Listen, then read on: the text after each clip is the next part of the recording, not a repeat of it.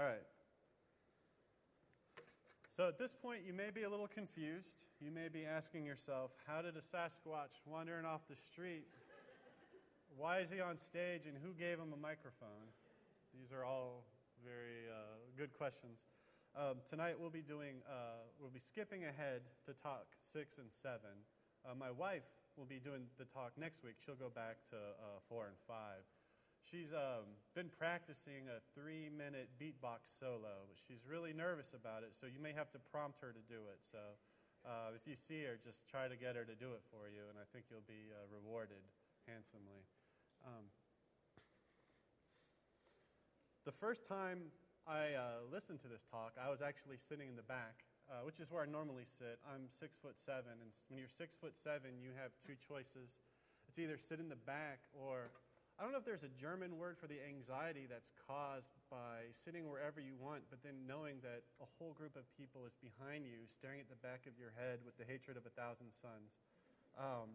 So I was sitting in the back just to avoid that. And as we started the Bible talk, something kind of strange happened to me. I got this sense of, I have to do this next. And that was really scary for me.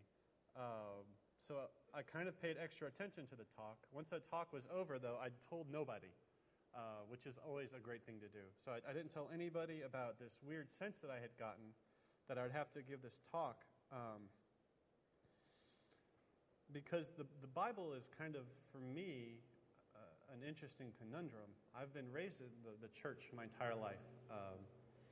I've always gone to church, and we've always read the Bible, but if I'm being honest, I spent a lot of my life letting people tell me what was in the Bible, or just reading small pieces of the Bible. And I always thought that a Bible study is a group of people who get together to argue about a piece of the Bible, but then all come to the same conclusion at the end. So that's kind of been my background in the Bible, but I really did have this weird feeling that I would have to give this talk, and I felt like I would be a hypocrite if I told you how great a book would be that I'd never read before. So kind of without telling anybody, I just started reading the Bible. And I started with the New Testament because that seemed a little easier. In fact, if you look at it, I'll show you how much easier that looks. So, all right, Old Testament, New Testament. So Jesus and Holy Spirit and everything that comes after that, everything before that. So you can just see, like, that's a huge difference. So I kind of wet my toes in the water by reading the New Testament first. And the day that I finished the New Testament, Gary said, hey, guess what? I want you to do a talk on the Bible. I'd not told him that I was reading the Bible, or I felt like I'd have to give this talk. And so I said, okay, but inside I was panicking because I had a whole other testament to get through. And it's the bigger one, it's the thicker one. And so on one hand I was relieved because I didn't have to do the joke. So I was really excited about that. But on the other hand, I still had so much to get through. And so I powered through it, and I actually finished on the day that I had to give the talk, which is a bit of the miracle because it's super long, you guys. Have you seen how long the Bible is? It's like thousands of pages. And it's also kind of a weird book. I hope we can all agree on that, that the Bible is weird. It's really popular, though. The average American household has 4 copies of the Bible. And I checked in our house, and I think we're up to 15. But that's just more because we're nerds. And I always thought, like, if I could buy the right Bible, that would be the Bible that I would read. And so I would just accumulate copies of the Bible with shiny different covers because I thought, oh, if the cover's great, then obviously I'm going to read it. And it didn't happen. My best piece of advice is if you want to read the Bible, make sure you have to give a talk on the Bible saying how great it is and how you've read it. And then that might help you. So the Bible is popular. The works of Shakespeare have been translated into 80 languages. The Quran has been translated into 130 languages. The Bible has been translated in its entirety into 392 languages, and there's over 2,200 languages worldwide that have at least a part of the Bible in them. So if you wanted to read the Bible in your native Klingon, you can do that. But it's hard if you weren't grown up in the church, if you weren't raised in the church, to even have a starting point or a frame of reference about the Bible. Because you don't ever hear just even the name Bible used almost in any other context. Bible means book or library. So the Bible is actually a collection of books. There's 66 books in all. It was written by at least 40 different people, and it accounts for about 1,500 years of history. At its most basic, many will call it the Word of God. And so you can follow along in your course guide. I'll be following generally the points starting on page 34. So it's most basic, many call it the Word of God or the revelation of God, meaning God has spoken. Let's go ahead and actually, if you've got a Bible, let's take it out and let's start on page 885.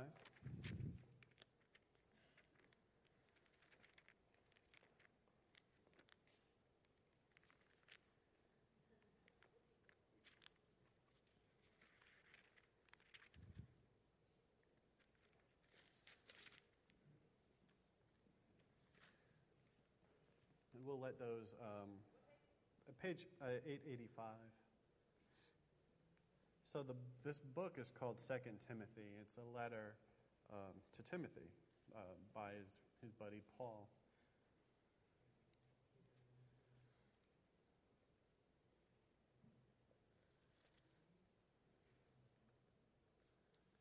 And when you get to page 885, that's the second letter of Timothy, so that'll be in chapter 3. So you'll see the chapters labeled. There's a 1 on page 884, and then there's a 2 also on 884, and then you'll see a 3 on the second column of page 885. And so that's the chapter we're going to be in. We're going to be in chapter 3, and we're just going to read verses 16 and 17. So you'll see those in smaller numbers. But verse 16 says, "All Scripture is God-breathed and is useful for teaching, rebuking, correcting, and training in righteousness, so that the man of God may be thoroughly equipped for every good work." So this is Paul talking to his friend Timothy, just telling about the purpose of Scripture and just what we can use Scripture for. So that's God speaking through the Bible, revealing his plan for us, teaching us, inspiring us, training us for the holy life. You'll see here that all of Scripture is inspired by God, or a lot of times people will use the word God-breathed. We don't believe that the authors of the Bible held a pen to the paper and closed their eyes and let God just kind of move their hands like a magic Ouija board. The authors of the Bible were people, and they had agendas and baggage and even body hair. But there's something, though, that's transcendent about what they've written, something that's elevated throughout time, and something that's uniquely powerful. Some people call the Bible a manual for life. And you can even see that on the bottom of page 34. It says useful, a manual for life. If you've got a pencil, you can do me a favor and cross that out, because I disagree with that very strongly. I think a manual is like an instruction manual. That's something you get from IKEA in a box of flat boards, something that you would use to put something together, and then you'd throw it away, and you would never look at it ever again. It's not a manual for life. It's something you puzzle over and something that you struggle with, maybe like an IKEA manual, but it's more than that. The Bible is full of poetry. It's full of narrative and letters, proverbs, stories, history, speeches, guidance, parables. It's like this because it's the story of God's relationship with people throughout history in all of its aspects. Now, the point of our reading the Bible isn't to know all the rules and know how to behave ourselves and feel good about that. The point of the Bible should be that we are closer to God. And Jesus said this to some very religious people, and I'm reading from John's Gospel. He says, "Here you are scouring through the Scriptures, hoping that you will find eternal life among a pile of scrolls, what you don't seem to understand is that the Scriptures point to me. And so there's this idea that we can be really well versed in the Bible and know a lot about it, but miss the whole point altogether. The Bible isn't being taken seriously if it isn't drawing us into some sort of conversation or a relationship with God. What we find when we engage the Bible is that not only has God spoken, but God is speaking to us. So Romans 10:17, which I wrote that down. That is page 843. So let's turn, if you could, just real quickly to page 843.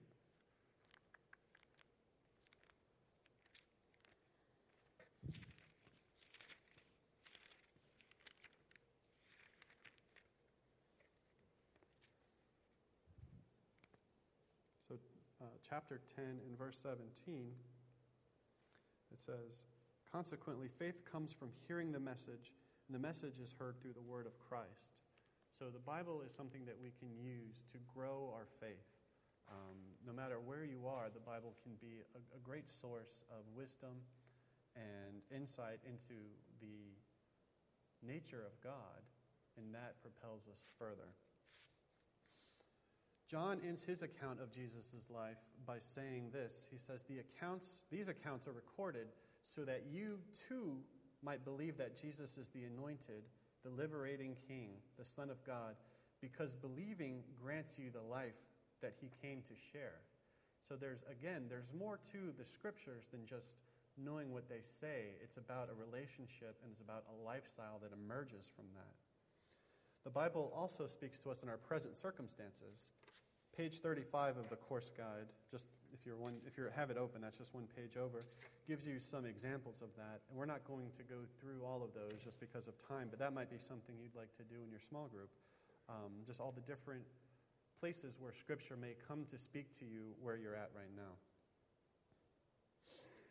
A few years ago in England, there was a push to fund a copy of the Bible for each library of every school in commemoration of the 400th anniversary of the King James Bible. Richard Dawkins, a notable atheist scholar, made headlines for donating to the cause. When asked why he would do this, he stated, "People who do not know the Bible well have been gulled into thinking it is a good guide to morality. I have even heard the opinion that without the Bible as a moral compass, people would have no restraint against murder, theft, and mayhem. The surest way to disabuse yourself of this pernicious falsehood is to read the Bible itself." And so my confession to you is that I spent my whole life probably agreeing with that. I think one of the reasons why it took me so long to read the Bible is I was actually afraid of what I would read and what I would have to wrestle with. I was afraid that reading the Bible might be enough to push me over the edge and abandon my faith altogether. Or even worse, it might push me in the other direction, and then I'd have to start listening to Christian radio. But what I've found, though, is reading the Bible has been the single most important thing that I've done in my life to strengthen my faith. When you come to this book with an open heart, it starts to change you. Now, page 36 in the guide has some instructions on how to constructively read the Bible. And again, that might be something that's good for your small group to go over. I'd feel kind of like a hypocrite taking you through something that I've been historically so terrible at. But it is good advice, and when followed, it does yield awesome results. Now, we can all congratulate ourselves because we're halfway there. Only one more talk to go in the evening. But we've already done a lot of the heavy lifting because the next topic is, how does God guide us? And guess what, guys? Spoiler alert, the first one is Scripture. So we've spent a lot of time, we've done a lot of the heavy lifting on that one. As we kind of mentioned before, our goal is not to do something, but it's to be something. Our primary calling is to live in a relationship with God and to know Jesus, and to become like Jesus, and to become free and loving and peaceful. So to that end, we've been given the Bible, which gives us the general will of God. We already read the passage from 2 Timothy, but I'll read it again. All Scripture is God-breathed. In its inspired voice, we hear useful teaching, rebuke, correction, instruction, and training for a life that is right, so that God's people may be up to the task ahead and have all they need to accomplish every good work. The Bible covers a range of topics like marriage and work, money, justice, children, widows, and orphans, and so it gives us God's general will for them. So, for instance, we should take care of orphans and feed the poor. If you're married, for instance, you don't have to wonder if you should leave your spouse and try to pursue me romantically. That's called adultery, and God probably is not a big fan of you doing that. There are some topics, though, that require a little bit more than a general yes or no. Sometimes the question is like, which job should I take, or how should I raise my children? We are moved towards the Bible because not only has God breathed through this book, but he still breathes. And we mentioned that before. It's an ongoing conversation that he has with us. A lot of times what you might notice is you'll read a passage that you've glossed over hundreds of times, but in that particular moment, God will use that piece to guide you or point you in a different direction. God also speaks to us through what we call a compelling spirit. For instance, I can't really think of another source of that feeling that I would have to give the talk on the Bible. And I don't know why else I would be compelled to read the Bible if God hadn't moved me through his Spirit. And again, I didn't tell anybody either. I have a habit, just because I use Gmail, and it stores every email that I've ever received. So I keep all my personal email. And I found the first time Gary and I corresponded.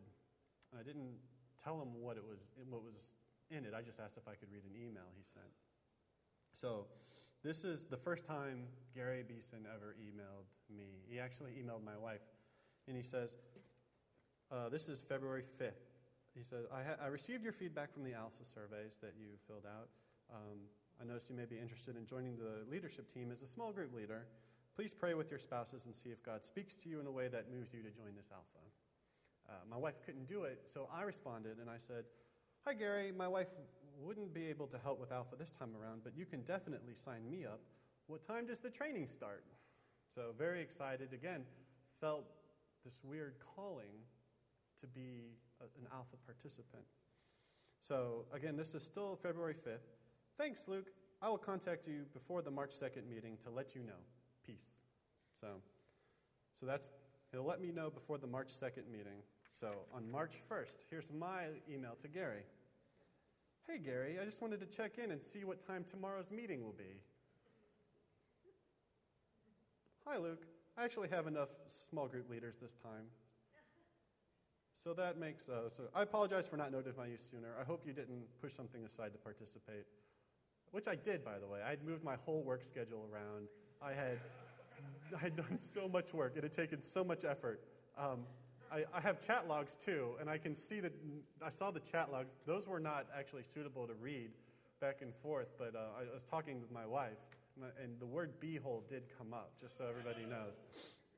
So I didn't say anything to Gary, but I was like kind of torn up because I really did feel like called that, that I had a task to perform.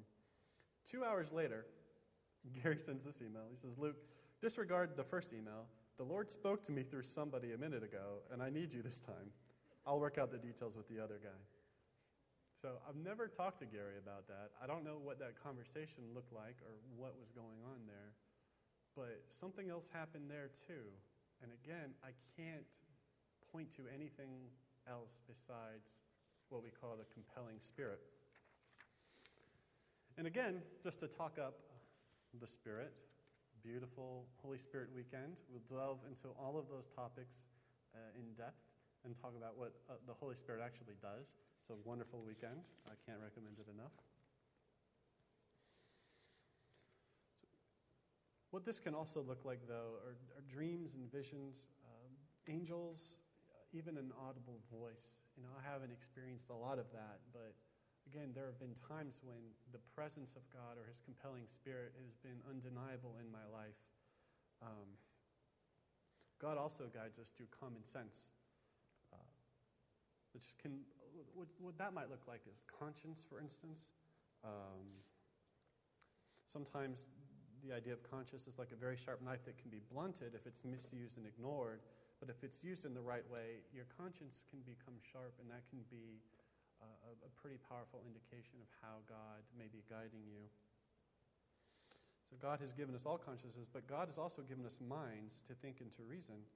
And God's promises of guidance are not given to save us the problem of thinking. So the idea is we don't ever turn our brain off. We wrestle with the Scriptures, so we try to find the meaning behind God's commands or what God's will for us might be, and that's not an easy process. Paul's letter to Timothy also states, "Think about what I am telling you, and let the Lord give you clarity on all of it." John Wesley said that the most common way God guided him was presenting to his mind reasons for acting in a particular way. So it might even be as simple as having a lot of reasons to do something or to follow something. He also speaks to us through the council of saints. The word saints in the New Testament just really means kind of all Christians. In other words, the church. So God also speaks to other people, and he's done so for hundreds and hundreds of years. And that's one of the beauties of being a Christian, is that we inherit 2,000 years of thought, reflection, and wisdom. So any kind of decision you're facing or trouble that you're going through, there's this beautiful collection of saints who have been through that same issue before, who may provide wisdom and counsel. Lastly, God can use circumstantial signs. What this might look like is providence or circumstance. This one's kind of a tricky one because we're really bad at trying to discern any sort of message out of events that may have no meaning at all. For instance, I got wet on the way here. I got soaked my socks are still squishy. That could have been a sign from God that's saying, don't go and give the talk. Or it could be a sign, God saying, you know what, you need to overcome your wet socks and sit and give the talk. Or it could just mean it's raining and you didn't bring an umbrella, and maybe next time you should do that. So that one's really tricky, and I feel kind of nervous about talking about something that's so tricksy. But the course guide does give you good guidelines on how to test things. And that's most of that is on page 41. And again, that may be something that is good to discuss in your small group time. So I am doing great on time, and I can get my reward for finishing on time. The good news is that we're all done, and you guys can take a moment and meet with your groups and discuss it. There's a lot to go over here, and I feel really bad that I've rushed through so much material, but I think that you have plenty to talk about in your small groups. And thank you guys so much for coming tonight. And I hope that you do read the Bible. I hope that it's something that you find beauty and merit in. And if you're not sure if you should read the Bible, you may have to give a talk on it next year. And so maybe just to be safe, maybe you just read the Bible in case you have to give a talk on it. So thank you guys so much, and enjoy your evening. We will finish at 8:15, so let's be respectful of everybody's time. And Gary, do you have anything to add?